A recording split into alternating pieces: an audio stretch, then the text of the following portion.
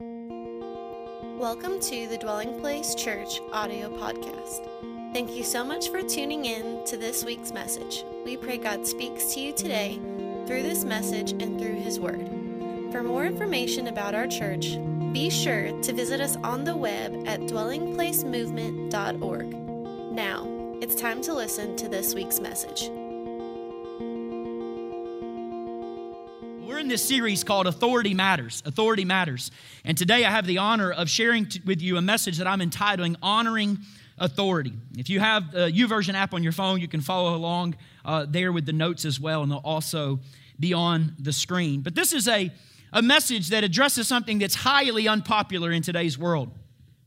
I want to begin by sharing the words of the Apostle John. John was about 91, 92 years old when he penned these words. In 2 John, it only has one chapter, verse 8. Notice what the text says. Look to yourselves, John said, that we do not lose those things we worked for. Now, we can see from the outside of this message that this message is not for your neighbor. It's for you. So for the rest of the time, you can't think of, I wish somebody would be streaming, or I wish somebody would be here, because John said, no, you look to yourself. You don't look to your neighbor. You don't look to the person you think should hear the message, but we look to ourselves. This is a call to introspection, right? He says, but that we, watch this, may receive, everybody say receive, a full reward. A full reward. Now, how many of you know God is a rewarder? Amen? He is a rewarder of them that diligently seek Him. I mean, come on, church. How does God introduce Himself to the Father of all nations? When God says, I'm going to start a people of which will become the church, He goes to a man named Abram in the land of Ur of the Chaldee, right? And the Bible says, he being the son of a pagan named Tetrarch, he speaks to Abram, and this is what he said. He said, after these things, Genesis 15:1, the word of the Lord came to Abram and said, what? Don't be afraid, Abram. I am your shield, your exceedingly great reward. I mean, what a way to introduce yourself as a God of a whole nation. I am your reward. You actually get me. I'm a rewarder, and the reward you get is me. I'm going to be your great shield. So, what a way. Now, notice John doesn't say in the text, 2 John 8, he doesn't say that just receive a reward. He says, may you receive a full reward. Now, what does that mean? That means that there has to be a scenario with a half reward or a partial reward and a no reward. So that is to say that we follow God and we have three options. We will receive a full reward, we will receive a partial reward, or we will receive no reward. Now, I find it so interesting that he doesn't tell the readers to live in such a way that you will receive a partial reward. Why? Listen to me, church. Because God wants you to have the full reward. He does. Now, of course, this is speaking about the judgment seat of Christ, what we call the bema of Christ, where we will be judged as believers. Please understand, when we are judged as believers, we're not talking about sin here. So our sin is not being brought into, we're not being examined for sin. We will be examined by how we live this life as believers, and we will receive rewards or we will suffer losses. This is clear in Scripture. However, even though I'm talking about a future judgment, the Bible says very clearly that godliness has the promise of the life that now is and the life that is to come. So watch this. The judgment seat is talking about the life that is to come. I don't want to talk about that today. I want to talk about the reward, or the reward we get for the life that is. What do we receive in the is? The is to come is covered by the judgment, but what about the now? Now, the Proverbs chapter 11:31 says the righteous are rewarded not at the bema, they're rewarded in the earth. We receive a reward in the earth, a full reward, a partial reward, or no reward. So what is God saying to you and me when He says that, see, you don't lose your full reward? Well, anytime you want to understand a passage, you go to the Gospels. Listen, let me just side point real quick. Whenever you want a picture of the will of God on earth, you go to Jesus' life. Okay, that's just a good Bible reading tip. If you want to understand God's will on the earth, you go to Jesus, okay? So Jesus is disclosed, the ministry and life and testimony of Jesus in Matthew, Mark, Luke, and John. Now, when you go to Matthew, Mark, Luke, and John, you begin to find a startling revelation when you look at Jesus' life. There were certain people who received a full reward from heaven. There were some people who received a partial reward from heaven. And there were some people who got no reward at all. And I don't know about you, but years ago I began to meditate on this. And as I began to meditate on this, you begin to see a thread running through all these scenarios. And that thread is the thread of honor. Honor. honor. Honoring specifically the authorities God puts in our life. Let me show you some examples of what Jesus' life and how it communicates this. First of all, Mark chapter 6, Jesus is coming to a city. He's coming to a city that's looking for the Messiah. They're anticipating the Messiah. It's an anticipatory time in the life of this city. They're waiting for the Messiah to show up. And in Mark chapter 6, verse 5, the Bible says, now he, Jesus, could do no mighty work there, except that he laid his hands on a few sick people and he healed them. Now you must understand, church, in other cities, this same Jesus with the same message is opening blinded eyes. He's opening deaf ears. He's healing crippled people. Dead people are getting resurrected. And he comes to this city and just a few headaches get healed and just a few little tweaked backs get healed and minor cases of arthritis are healed. But there is nowhere near the same amount or intensity of miracles in this city as in other cities of Jesus. But that's not what got my attention. In 2009, I preached a message at a church called Free Chapel that I was pastoring at the time in Atlanta as well. I preached a message called WYSIWYG. And WYSIWYG was an acronym for what you see is what you get. That when Jesus came to the city of Nazareth, whatever they perceived him to be, they received that kind of reward. If they thought he was the son of a carpenter, they received the power of a carpenter. If they saw him as the divine Lord, they received divine power. What you see is what you get with God's kingdom. But here's the amazing thing. When he goes into the city, the same Jesus, notice what words totally jumped off the page for me. The Bible said he could do no mighty work there. It does not say he wouldn't do any mighty work. I could handle that because that deals with his will. Could not deals with somebody else's will restraining him. We don't like this subject when we preach the gospel. Jesus was restrained from doing something by somebody else's will. What? He could not do. Not he should, not he wouldn't, not he had a will to not do it. He could not do miracles there except heal a few sick people. The Amplified Version says he was not able to do any mighty work. Jesus is the Son of God. If you read this passage, you'll push yourself back from the table and you'll say, hold on, time out. The Bible says in Acts he was anointed with the Holy Spirit without measure, and yet he comes to a city where he is restrained. Now listen, folks, we got to know what restrains Jesus, because if we understand what restrains Jesus, we'll understand what restrains us. So what would restrain Jesus?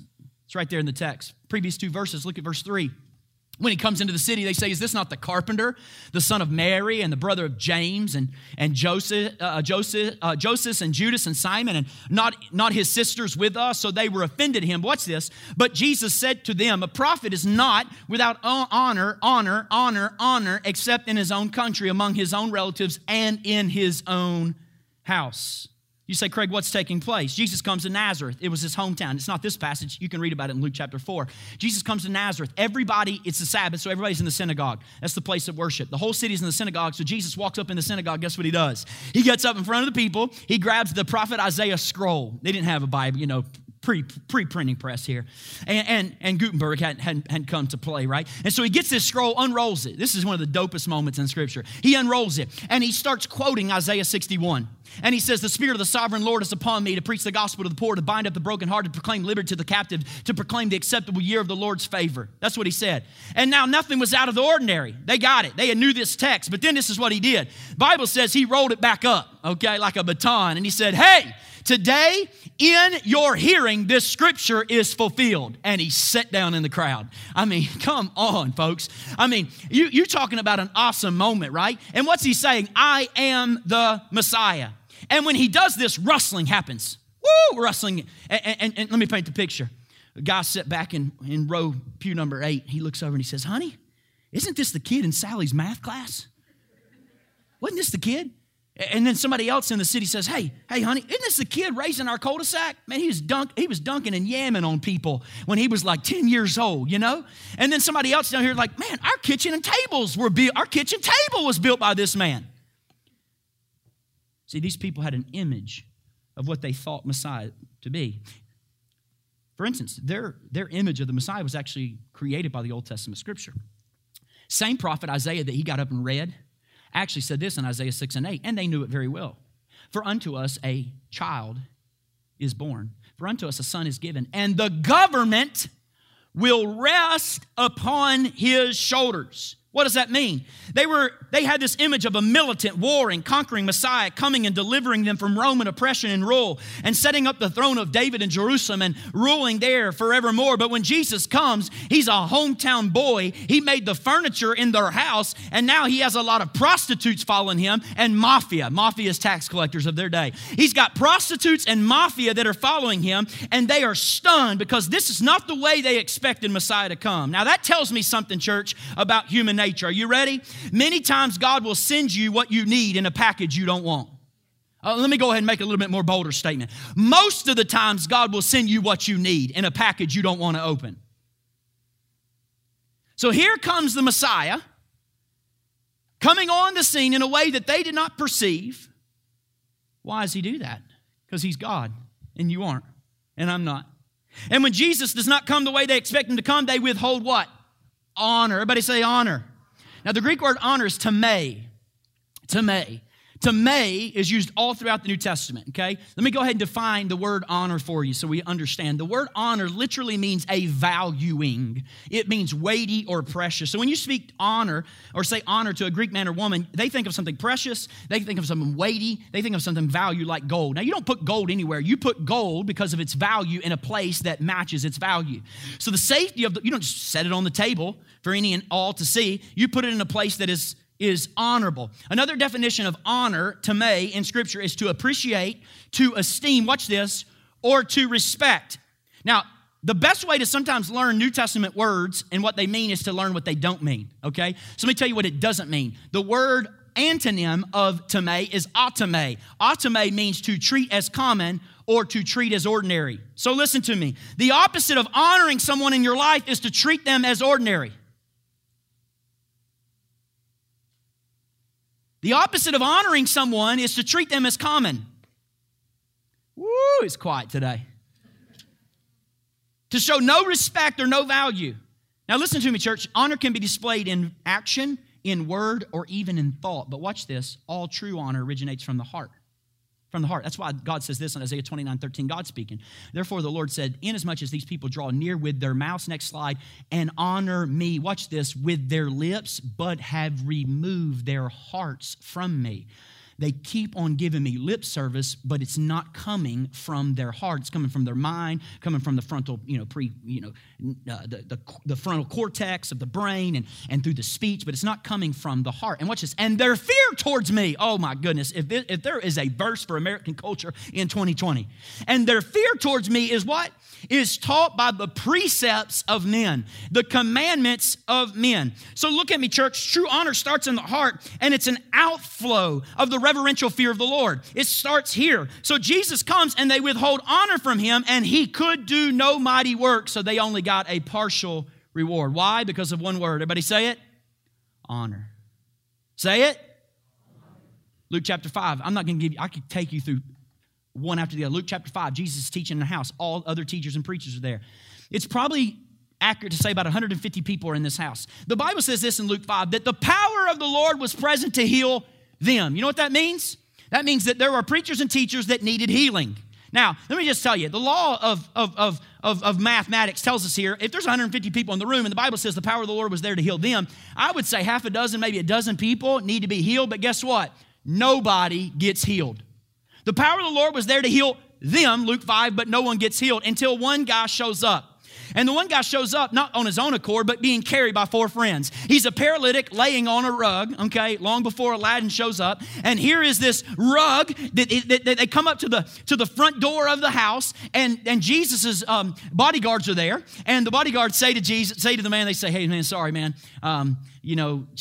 we're bouncers at the party here. Jesus Connect group's going real good. House is already full. You need to get a ticket a little bit quicker next time on Eventbrite. And they're like, no. The reality is, next time you see me, I am going to lower my man here, you see him? I'm going to lower him down on the altar in front of Jesus. You know what they do? They get the ladder, go up on top of the roof, start tearing off the roof, okay? Poor soul who was the host home that day, right? His whole roof is torn up. And so tears off the tiles of the roof, and they drop this man in front of Jesus. And what does he say? The Bible says, when he saw their faith, not the man's faith, when he saw their faith, he said, your sins are forgiven you. Now the Bible says when he said that, the other teachers and preachers thought in their mind. It did not say they said. Let me illustrate. This is not what's going on. Hey, Hank, what did he just say? The man's sins are forgiven. No one can forgive except God. No. It doesn't say that. The Bible says they thought that. You know what Jesus says the very next text? The very next text says, when Jesus saw their thoughts, he looked and said, which is easier to say, your sins are forgiven, or get up and walk. But that you may know the Son of Man on earth has power to forgive sins, I tell you to get up and walk. And the man gets up and walks, and the teachers and preachers are amazed, but none of them got healed. Even though the power of God was there to heal them, no one got healed, just because they dishonored Jesus in their thoughts.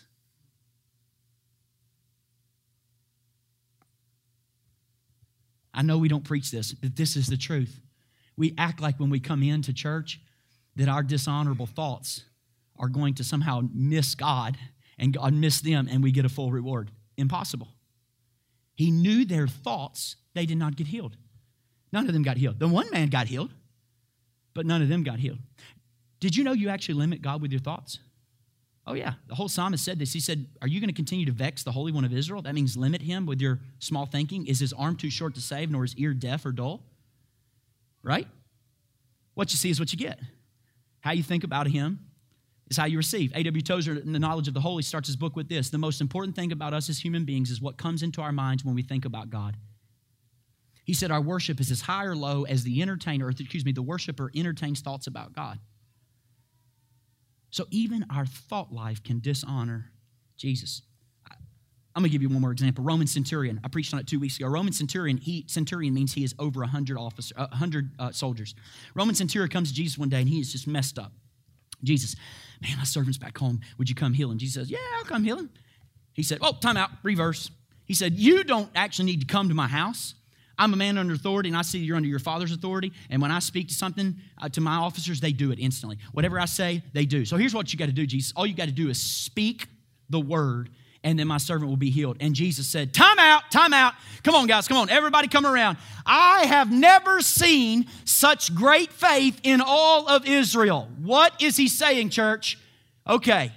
Who did Jesus find in Israel? John the Baptist. John the Baptist kicked in his mother's womb before Jesus was even born. Baptized him in the Jordan River, saw the Father, Son, and Holy Spirit at one time. Did he have great faith? Yes. Did he have as much faith as the Roman centurion? According to Jesus, no. Who else has full of faith? Mary, 14-year-old girl, ruined, reputation forever because of the impregnancy of a son of God in her womb. Did she have great faith? Yes. Did she have as much faith as the Roman centurion? According to Jesus' words, no. What are you saying? I'm saying faith comes by hearing, and hearing by the word of God. I would bet, and I would win this bet. John the Baptist heard a whole lot more scripture spoken than the Roman centurion, but he didn't have more faith. Why? Because this man understood one thing: honor. Honor. You don't even need to come under my roof. Just speak the word. Jesus said, woo! The Bible says he was marveled. Now, anytime you see Jesus marveled at something, you need to pay attention to what he's marveling at. Marvel. You take this all the way to Jesus' crucifixion. 7 days before he's crucified, Jesus makes a bomb. He drops a statement that has been so misused and so misinterpreted throughout Christendom. 7 days before he dies, this is what he says, Luke 13, verse 35. Such a powerful statement. He said, look, your house is left to you desolate. I tell you, you won't see me again. What's he saying? I'm about to die on a cross. I'm going to be gone for 3 days. I'm going to get back up. I'm going to live for 40 more days on the earth. I'm going to go to the Father. Then I'm going to send you the Holy Spirit. They don't know that yet. They're disciples like us. They need to be told many, many times. But he says to him, listen, you will not see me again. Look, I'm not making this up, y'all. Jesus said, you will not see me again until you say, blessed is he who comes in the name of the Lord. I'm going away. You won't see me again until the one I send to you in my name. And when I send to the one to you in my name, then you'll see me. This is why when people say, well, we as a church, we accept the Holy Spirit. But listen. If you don't receive and honor the Holy Spirit and say, blessed is he who comes in the name of the Lord, then you don't receive the ministry of the Holy Spirit, which is the ministry of Jesus. That's what the anointing is, the presence of the indwelling Christ in people's lives.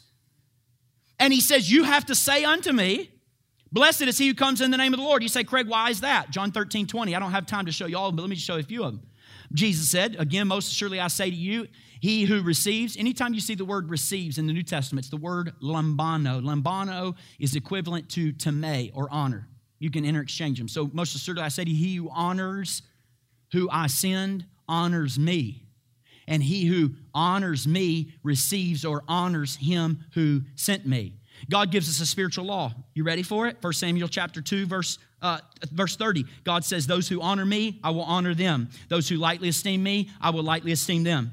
Craig, how would I ever lightly esteem God? Let me tell you something. You ready? By lightly esteeming the one Jesus sends us, we lightly esteem Jesus. By lightly esteeming Jesus, we lightly esteem the Father. And the Father says, I'll lightly esteem you. That's not a really good idea when you need a prayer answered.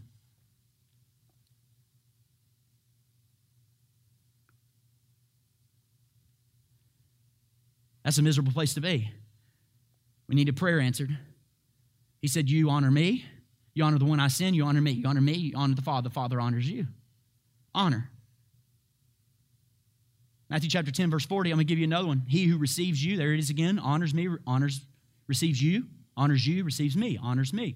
He who receives me, receives him who sent me. Now watch this. This is a passage that's so important in today's context. He who receives a prophet, in the name of a prophet, watch this, shall receive a prophet's reward. He who receives a righteous man in the name of a righteous man receive a righteous man's reward. He who ever gives one of these little ones a cup of cold water in my name, watch this, in the name of a disciple, surely I say to you, he will by no means lose his reward. What is Jesus saying? Every human being on the planet you interact with will fall into one of three categories of authority. Are you ready for them? Honoring authority. Man, you guys are quiet. You girls are quiet today. Okay? 3 levels of authority. Here's what they are. 3 categories every human being you ever meet. Number 1, those who are above us. That's our leaders. Those who are above us. Number 2, those who are on the same level of authority of us. That's our peers. Number 3, those who are entrusted to our care. Jesus refers to them as little ones. Anybody, you all, although you're growing in the Lord, I am responsible and I will stand before God for the quality of discipleship that happens in your life. The only thing I'll be able to say to God, only thing as a pastor, is not how many I reached. It's going to be how Christ-like are the people you gave your life to. And I will receive my reward based on that. And if the people that I've pastored are not very Christ-like, I lose rewards. That's what Scripture's clear. Paul said, you are my joy, my crown. I have nothing else to stand before God to say. If you're a husband in here, you're going to present your wife to the Lord one day and say, does she look like you? Did she grow up into any and everything you called her to be? I want her to be a greenhouse so that she would become all that you've called her to be. I'm going to be responsible to that because she's entrusted to my care. She's a little one. Your wife will like that if you call her little one too. She'd be like, yeah, I'm going to keep this diet up, baby. You know. So there's 3 types of groups, 3 types of authority. Those above us, those that are peers, and those that are entrusted to us. Listen to me. Look at me, church. We honor each of those, and those 3 levels of authority have each of those have a reward for us. Because Jesus said, when you've done it to the least of these, of my brothers, you've done it unto me. And when you've done it to me, you've done it to the Father. And what you do to the Father, he will do to you. So let's talk about each of these levels of authority. First of all, the prophet. This is what we call, Jesus is referring to about church authority. That's section number 1, those who are above us. Now let me talk about that for a moment, okay? You can span this to the other 4 areas of delegated authority God has placed in each of our lives. Now, everybody in here know the 4 areas that God has delegated authority in your life? All right, let's take a step back. All right, let's hit those 4 areas. Here's the 4 areas that God delegates authority in our life. Number 1, the Bible says all authority is of God. We don't like that. We do not like Romans 13. All authority is of God. Does the Bible say that? Yes. All authority is delegated by God. Does the Bible say that? Yes. Now, a lot of people hate that scripture. You know why they hate that scripture? Because they have had mean, dishonest, cruel authorities. Let me make something really clear. You ready, church? The Bible says all authority is of God. It does not say all authority is godly. Let me make something clear to you again. The authority is of God. The behavior may not be. Your Bible in your lap is full of people who have the authority of God, whose behavior is anything but godly. Full of stories who have the authority of God, yet don't live ethically according to God's law. All through the Bible. See, I find, y'all, that some of the hardest people on the planet to teach the kingdom of God to are Americans. You know why? Simple reason. Very quite easy to understand. We are a people trying to understand kingdom principles with a democratic mindset. I don't know if you know this or not. We don't live in a democracy where we get an opinion or a voice in the kingdom of God. It is a theocracy where God is king. And he's not a figurehead king that will change his narrative in order to win more political favor. He says what he says. He has rank, order, and authority. And if you and I, as Democrats, Republicans, try to relate to God in a democratic mindset, you and I will not connect to God because he is not in a democracy.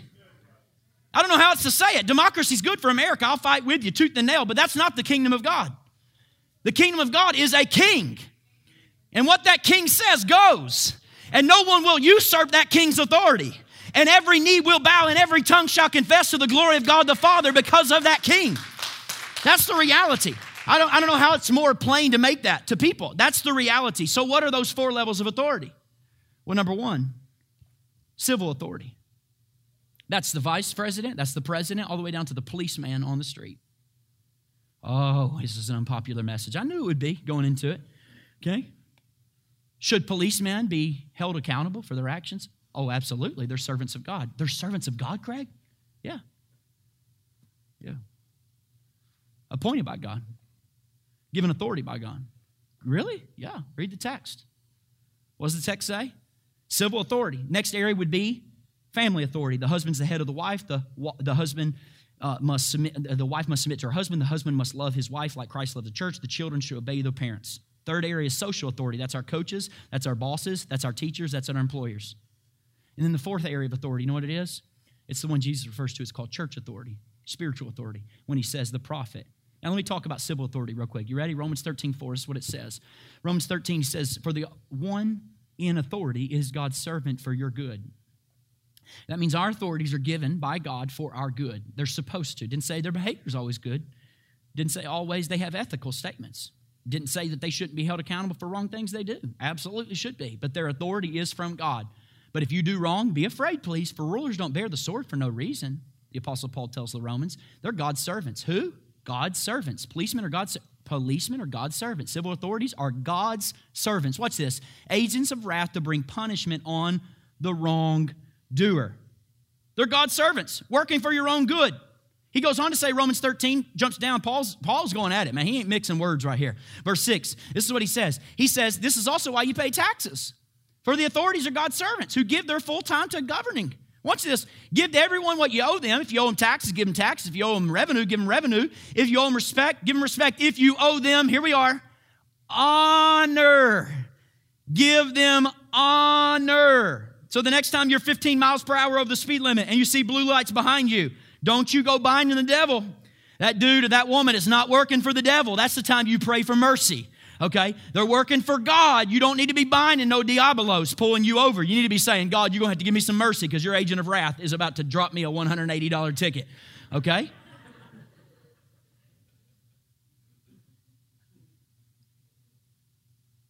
Now look at verse 7. Let's leave it up there. If it's honor, then honor. Now let's just put our little addendum. You ready? We're 21st century Americans. Show honor to all the nice ones. Man, it doesn't say that. Gosh. Show honor to all the ones we voted for. It doesn't say that either. Show honor to all authority. Why? Because it's not a statement of confidence in their behavior. It's a statement of confidence in the authority God gives. You want to talk about a countercultural witness in the 21st century? Start honoring authority. You will stick out like a sore thumb by 5 o'clock today. We just live in vitriol and violence and spewing at the mouth dishonor to every good and godly authority and every bad authority that is appointed by God in our life. We do. We do. We again and again. You say, Craig, wait a minute. Are we really supposed to honor a mean, cruel, dishonest authority? Well, let's let the Bible interpret the Bible. 1 Peter 2:17, Peter says this, honor all people, love the brotherhood, fear God, and honor the king. Honor the king. You know what Peter's saying there? How can you say you fear God who you don't see when you can't respect the person he places in authority that you do see? Now listen, do you know what king he's talking about here? You know what king Peter's talking about here? King Herod Agrippa I. King Herod Agrippa I was murdering his brothers and sisters in the Lord to gain political favor and advantage with the Jewish people. Honor him.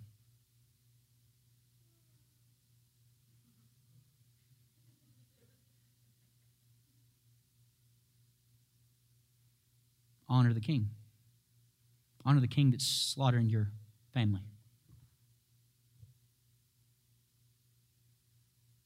Gospel is impossible to live out apart from his empowerment, isn't it? That's the whole point. That's the whole point. Honor the king. What do you mean, honor the king? It's not easy, but this is what you got to do. You ready? You have to see behind the man or woman's behavior and honor the authority on him or her. See, in America, we say to the leader, well, you got to first earn my respect. But the fear of God doesn't say that. The fear of God doesn't judge by the seeing of the eye or the hearing of the ear. The Bible says in the Proverbs that the fear of God judges by, watch this, it judges according to righteous judgment. So the fear of God doesn't say, hey, you have to first earn my respect. It says, I see the authority on you, therefore you already have my respect because I honor your position, not your behavior. You want to be a countercultural witness of a disciple of Jesus? Start honoring people's position, not because of who they are, who they aren't, but because of the authority that God has given them. That's a countercultural witness. We could go for days, couldn't we? We could go for days. Here's second with family authority. Look at what the Bible says in Ephesians chapter 6. It says, honor your father and mother, which is the first suggestion with promise.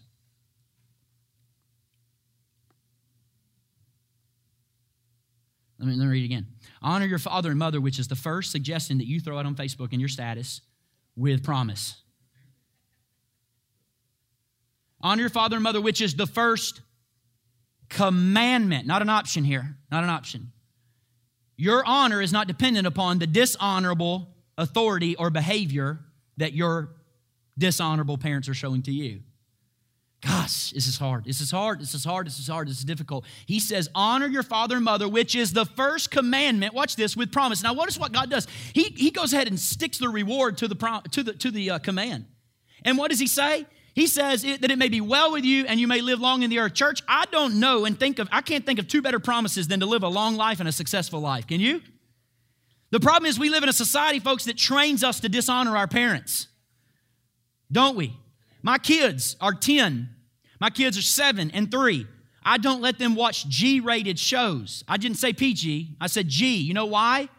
Because there are G-rated shows they try to watch on YouTube where the kid, their entire narrative is speaking dishonorably to their parents, and then they still get the reward. They still get the car, they still get the dog, they still get the monkey. That ain't happening in the Musgrove household, okay? You aren't going to consistently dishonor your parents and think you're going to get some full reward. You're not even going to get a partial reward, okay? You might get some mercy and grace in the future, but you ain't getting no reward. You can't consistently dishonor the people and the parents God's give you and then get a reward. What are we doing to a generation? He said this is the first commandment with a promise, that it would be well with you and you would live a long life. You say, Craig, that's just too extreme. I don't think it is. Well, Craig, if I do that, people think I'm too extreme. No, people can, but God won't. Look what Deuteronomy 27:16 says. It said, cursed is anyone. Now, if God says cursed, if somebody says cursed, I'm cool. If God says cursed, my tension's up. Cursed is anyone who dishonors their father and mother. And then all the people shouted.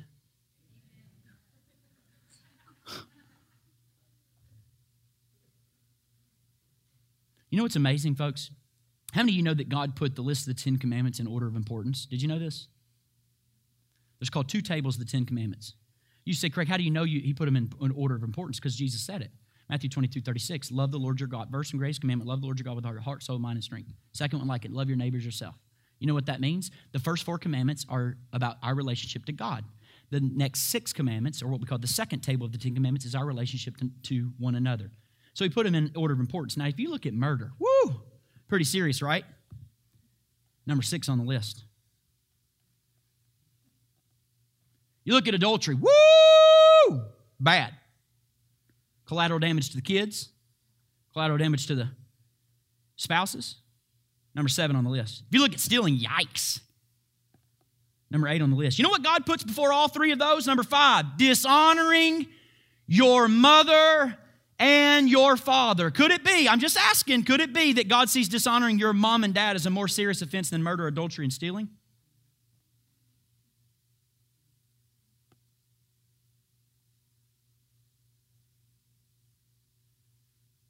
Could God see it as just as lethal as murder, lying, and stealing? Craig, how do I know? I don't have time to go into this, but let me just give you one example in the Old Testament, 1 Chronicles. Jacob had 12 sons, didn't he? 12 tribes of Israel. You know what the first son's name was? Reuben. Second one, Simeon. Third one, Levi. You know what Simeon and Levi did? Simeon and Levi murdered men at a place called Shechem. You know what Reuben did? Reuben, who had the birthright because he was the firstborn, he dishonored his father and he lost his birthright. Reuben dishonored his father, lost his birthright. 2 and 3, murder. They don't lose anything. I'm just asking, could we ask the question, does God see dishonoring our mom and dad that offensive? That offensive. Here's the second one, social authority. Or third, social authority. The Bible says they're worthy of all honor. The Bible says you serve your bosses not as men pleasers, but as unto the Lord. So in other words, listen to me, employee, you're not working for him, you're working for him. Can I just say it? You're not working for him or her, you're working for him. I never forget, I told a young college guy in our college group one time, I said he was so frustrated because he was working at McDonald's, giving his all, and they were treating him wrongly. And I just kept telling him, brother, entrust your work environment to the Lord and just ask him to take your ungodly bosses and to help form in you greater ways the character of Christ. God knows you have an ungodly boss, and yet he still wants you there because he wants character of Christ to be in you. So just keep entrusting it to him, buddy. Just keep doing it. I told him, I said, you are an employee of the kingdom of God. McDonald's just pays your paycheck. And you know what God's trying to do? God's trying to get you to understand this is your story. Boy, that freed him up. When he realized that God wanted to show the world how to fill a Diet Coke, man, he filled a Diet Coke with pep in his step. You're not serving men, you're serving God. You're serving God. He's your source. He just makes your employer pay you for it. That's the Christian worldview. So what does it mean? That means I have to honor my social authority. Finally, church authority. 1 Thessalonians 5:12, this is what the text says. It says, dear brothers and sisters, honor those who are your leaders in the Lord's work. They work hard among you and give you spiritual guidance. Church authority. Now listen, y'all, I know a lot of great men and women of God. One of them is a man who just met his maker, just going on to be with the Lord, Reinhard Bonnke. Reinhard Bonnke, probably the greatest evangelist in the history of Christianity. Certainly by people, reached way more than Paul. The only one that would be close to him would be T.L. Osborne. He started a ministry called Christ for All Nations, Reinhard Bonnke. He just now since gone to the Lord. I looked last night. So Christ for All Nations has won 79,957,281 people to Jesus. That's just the decision cards filled out. They're reaching about almost 100 million people that have filled out a card and said, I surrender to Jesus Christ, okay? I thought that'd be a little more exciting than that, okay? 100 million people, okay? 100 million people. You're talking about a third of the United States. He's won through his ministry, okay? He was brought in by our team to preach a youth conference I was at, and so I got to meet with him with some other leaders before. And they said, Reinhard, tell us, have you ever heard Reinhard? He said, yes, we would see hundreds of deaf ears opened. That German voice. We would see hundreds of eyes opened on the soil of Africa. Scores of blind eyes open. Reinhard Bonnke, before he died, he shared via live stream, he won 22 million people to Jesus in Nigeria alone. 22 million. Now I look at this man, and he comes back to America, and in his American meetings, the same man with the same message, with the same anointing, and in America, his meetings, a few headaches get healed, and a bad back gets tweaked, and arthritis gets healed. Why? One word, H-O-N-O-R, honor. Honor.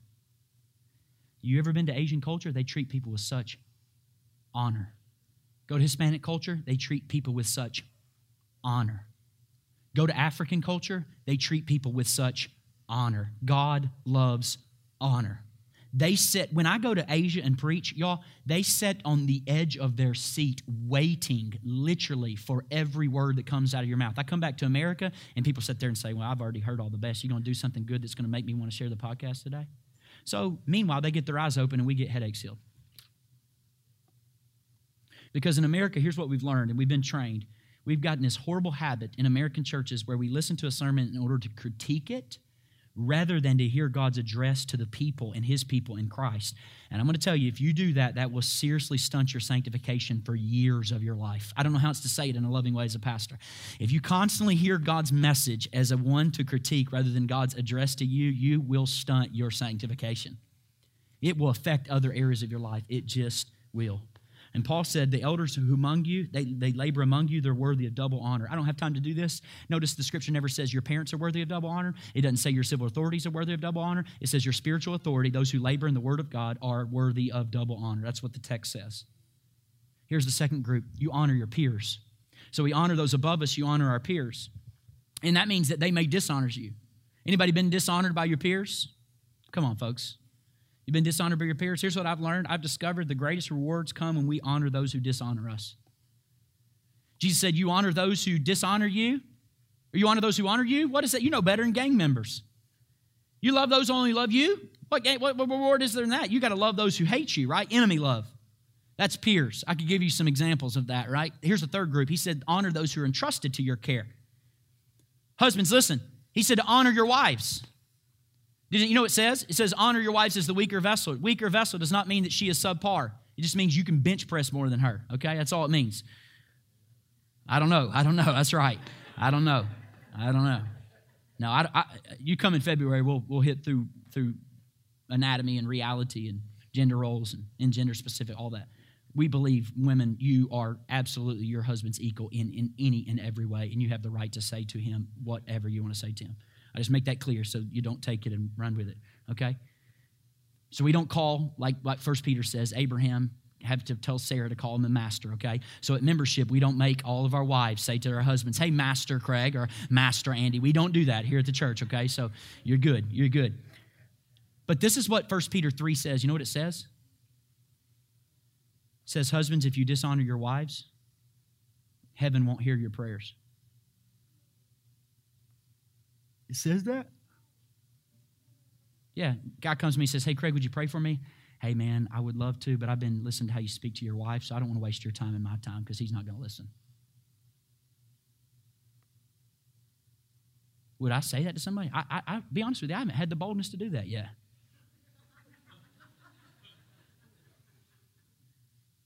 But that's what 1 Peter 3 says. It's right there in the text. Why do we honor? We honor because we realize that the person we're talking to, God paid the highest price for that individual, folks. That's why we honor. And how do we honor? We honor with our lips. Everybody say our lips. James chapter 3, I want to end with this passage. James chapter 3, notice what the Bible says. Not many of you should become teachers, my brothers and sisters, for you know who teach will be judged with greater strictness. For all of us make many mistakes, and anyone who makes mistakes, or no mistakes in speaking, man, you're perfect. You're able to keep the whole body in check with that little bridle. But if we put bits into the mouths of horses to make them obey them, we can guide their whole body with those bits. Watch this. Or look at ships, James says. He says, though they're so large, it takes strong winds to drive them, yet they're guided by this really small rudder wherever the will of the Lord or the plow or the wind directs them. And also the tongue is a small member, yet it boasts of great exploits. Watch this. How great a forest is set ablaze by a small fire. Now, folks, this is not an encouraging passage, if you hadn't figured it out yet. And the tongue is a fire. The tongue is placed among our members as a world of sin. Watch this. It strains the whole body, and your tongue is set on fire. It sets on fire the cycle of nature, and your tongue is itself set on fire by hell. So I read that this week. And I thought, Lord, I don't know what to say. What do I say about a text that tells me not to talk because my tongue is full of poison? And then it hit me. I'm telling you, it hit me. Hit me. This so stirred in my soul. No one can tame the tongue, and then it hit me. God became no one so that he can tame the tongue. What does Philippians 2 say? He gave himself, gave up his divine privilege, made himself of no reputation. What does that mean? That's what happens in Jesus Christ. God becomes a nobody precisely so he can reframe the human nature because Jesus is, if anything, the speech of God. Did you know Jesus is the speech of God? He's the speech of God, then he speaks the word of God. He becomes a nobody, and in becoming a nobody, he tames the tongue. And because he tames the tongue, now he's alive in us. He is the tongue tamer in us. You know what that means? God is a God who speaks. Folks, it would be theologically accurate for me to say to you, the entire life of God is a conversation. Genesis account, God spoke and it was. Do you know what it means? In fact, there is a Father who speaks. There is the Son who has spoken. There is the Holy Spirit who's the outcome of that speech. Can I say it again? The Father speaks. What is spoken is the Son. The outcome of the Son's speech is that righteousness, peace, joy in the Holy Spirit is had or experienced by the one who listens. Are you with me? The Father is the one who speaks. The spoken is Jesus. And love, joy, peace, patience, kindness, goodness, faithfulness, gentleness, self-control is the fruit of that speech. And now, because we're believers, watch this, God is calling us to speak and be like the Holy Spirit in bringing goodness and peace to others. We are to be like our Father, to be caught up in the Trinity, to be like our Father, to speak the Son and bring about love, joy, peace, patience, kindness, goodness, faithfulness, gentleness, and self-control in the people that listen to us. What I'm saying to us, church, oh, please don't miss this today. We have to learn in our culture how to speak from faith and not from our own nature. We've got to learn to speak from faith and not from our own advice. We got to learn to speak from the counsel and word of God and not our own thinking, folks. We have to stop being people of advice.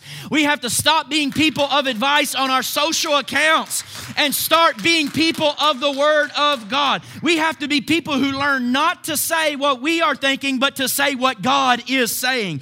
And we do that by recognizing what God's life is like. His life is a conversation, and every time God speaks, it opens up the possibility for somebody else to speak. We should know our speech is marked by the presence of God when what we say opens the next person to say something and doesn't close the conversation. Our speech is faith speech when we speak, and it opens the world of possibility for the next person to speak. That's the reciprocity of the Trinity. And when we know we're operating and walking in faith, then that's what marks and characterizes our speech.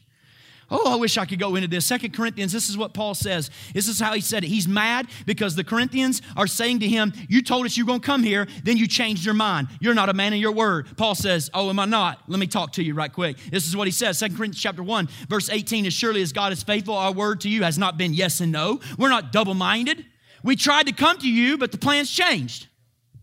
They fell apart. Look what he said. For the Son of God, Jesus Christ, whom we proclaimed among you, Silvanus and Timothy, was not yes and no, but in him, who? Jesus, it is always yes. Yes. For all the promises of God find their yes in him. That is why it is through him that we utter our amen to God for his glory. Look at me, church. Every word God says is a yes to who we are.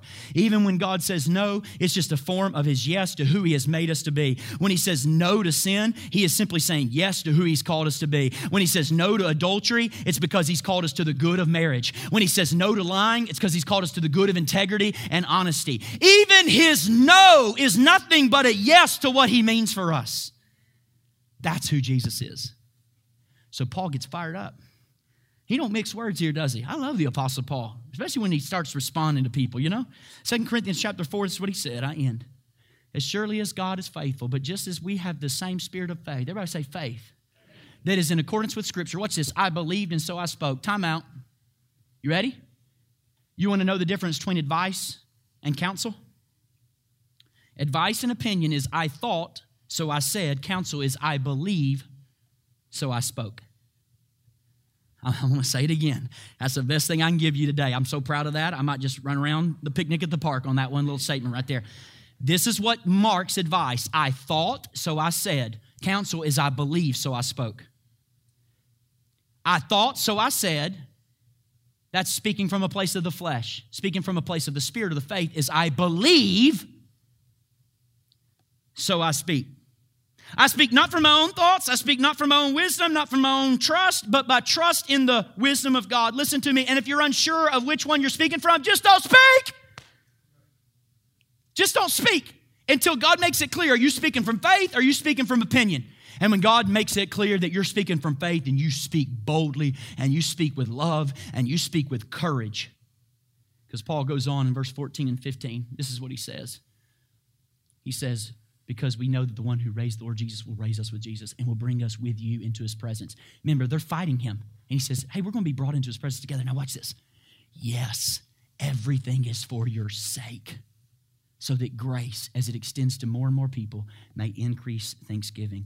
Look at me, church. That is the outcome of speaking the counsel of God. Grace will extend more and more, not vitriol more and more, not huge walls on your social media accounts of everybody getting more and more mad. That's speaking from flesh. That's not speaking from word.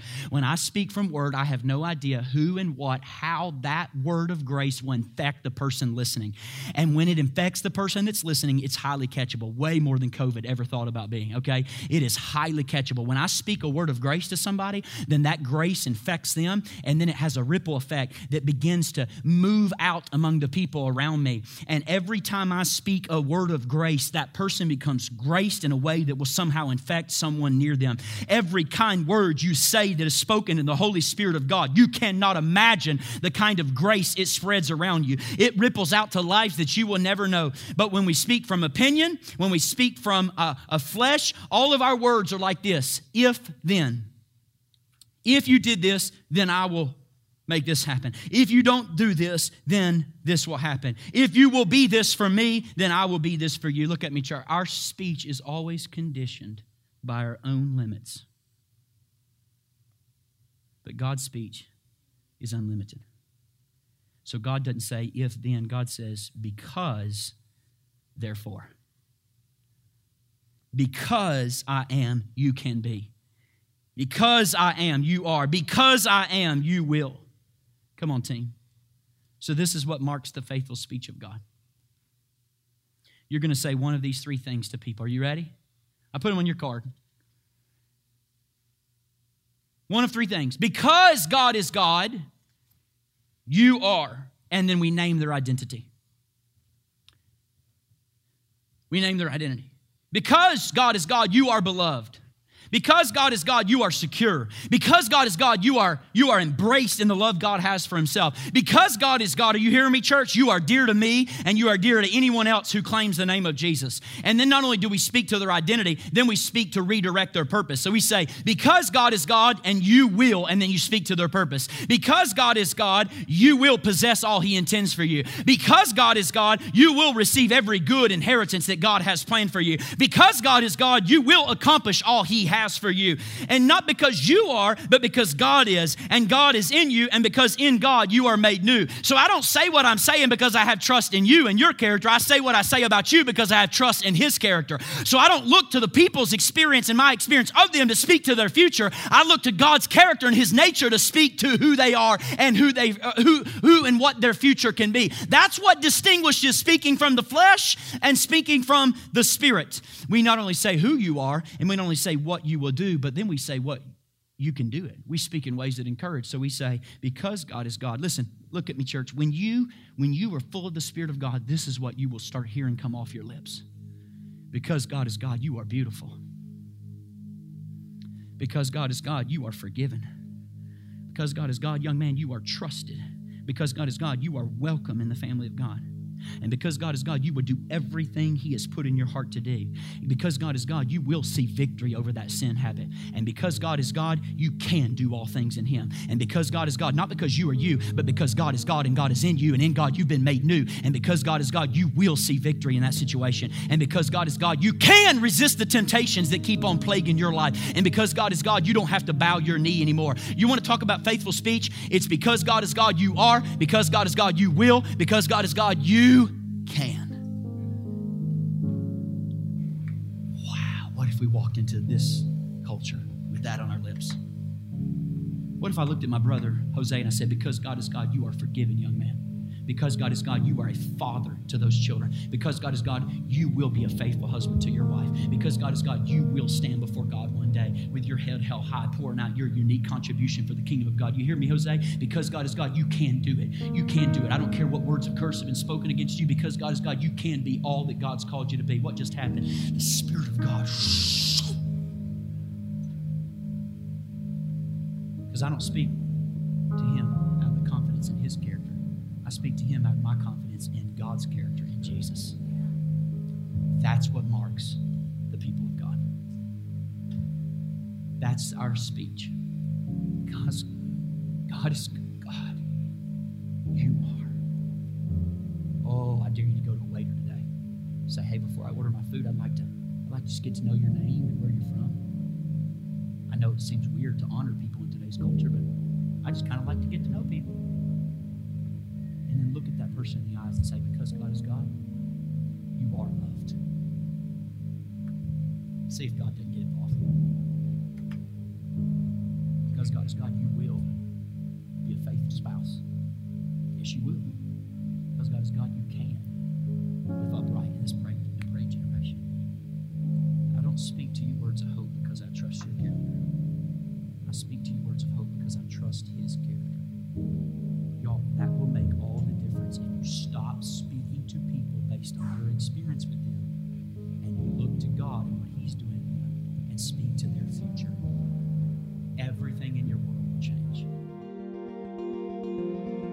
Thank you so much for listening to this week's message. If you would like more information about our church, be sure to visit us on the web at dwellingplacemovement.org.